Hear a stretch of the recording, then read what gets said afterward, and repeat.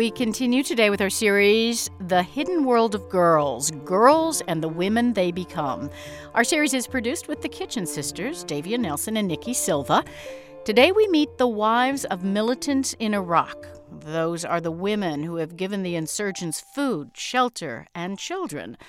Now that many militants, including those who are part of al-Qaida, have been caught or killed, it's the women who are left behind.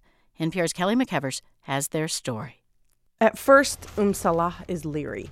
21 years old and stubborn, she comes from a traditional village in Diyala province, a former al-Qaida stronghold about an hour north of Baghdad. She won't give us her full name. When we ask about her husband, she only says this. He was a good guy, and actually no one would criticize him for anything. He was a good man. But we know different. We know Salah's husband was a high-ranking member of the Islamic State of Iraq, the local branch of al-Qaida. We also know he was accused of helping kill Salah's father, and that he was handed over to authorities by her own brother. Eventually, Salah admits that her husband was part of what she calls the resistance. She shows us a record of her marriage. It was performed by a religious cleric. Oh, it's on a piece of notebook paper. Does it have a date? Did he sign it? Not signed. No date. Nothing.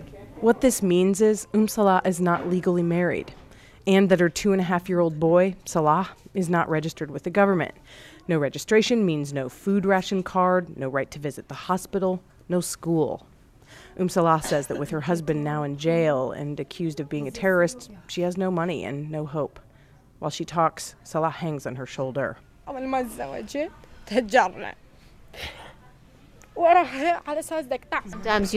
when she is so much fed up with her situation, she would just pray for God. God, take my life. Let me die with my son now. Aid groups say there are more than 100 women like Salah in Diyala province alone. With that in mind, the Iraqi government recently launched an anti-al-Qaida media campaign. A video showed authorities digging through a bomb-making factory, and it urged women not to marry insurgents. Marry a terrorist and your children will have no rights, the campaign goes. Marry a terrorist and you'll be shunned by society. The program, broadcast on state TV, featured 2 women who said they were forced to marry foreign fighters. This woman says her uncle arranged a marriage with a Palestinian-born militant from Syria. The man was later killed in a raid by Iraqi troops.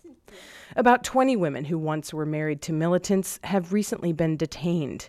Ministry of Defense spokesman Mohammed al-Askari says he finds it hard to believe that any of them are totally innocent. My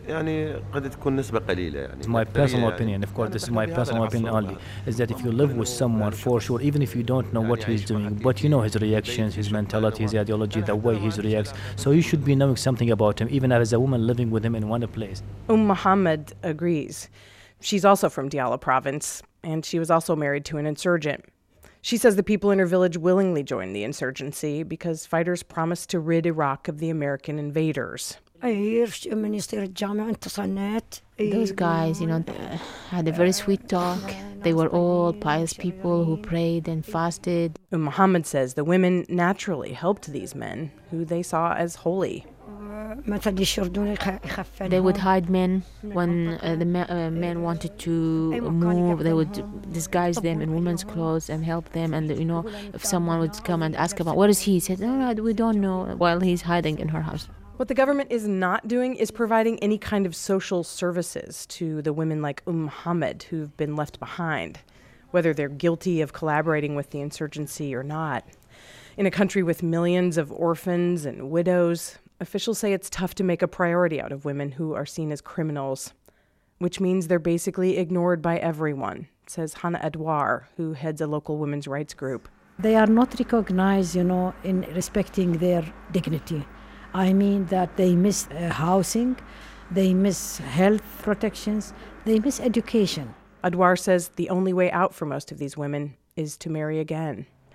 Rawah Ismail is from Anbar province, another former al-Qaeda stronghold. One day, insurgents showed up at her house and forced her to marry one of them.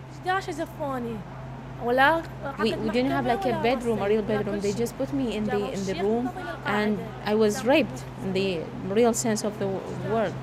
After that, Rawa and her mother fled. They were considering going to a women's shelter, but they were afraid the militants would come after them. Since then, they've been moving from house to house, relative to relative. Even their own people are ashamed of them. Now Rawa is staying with her sister, who is married. At least now, she says, there's a man in the house to take care of her. Kelly McEvers, NPR News, Baghdad. Isra al-Rubei'i contributed to this story in our series.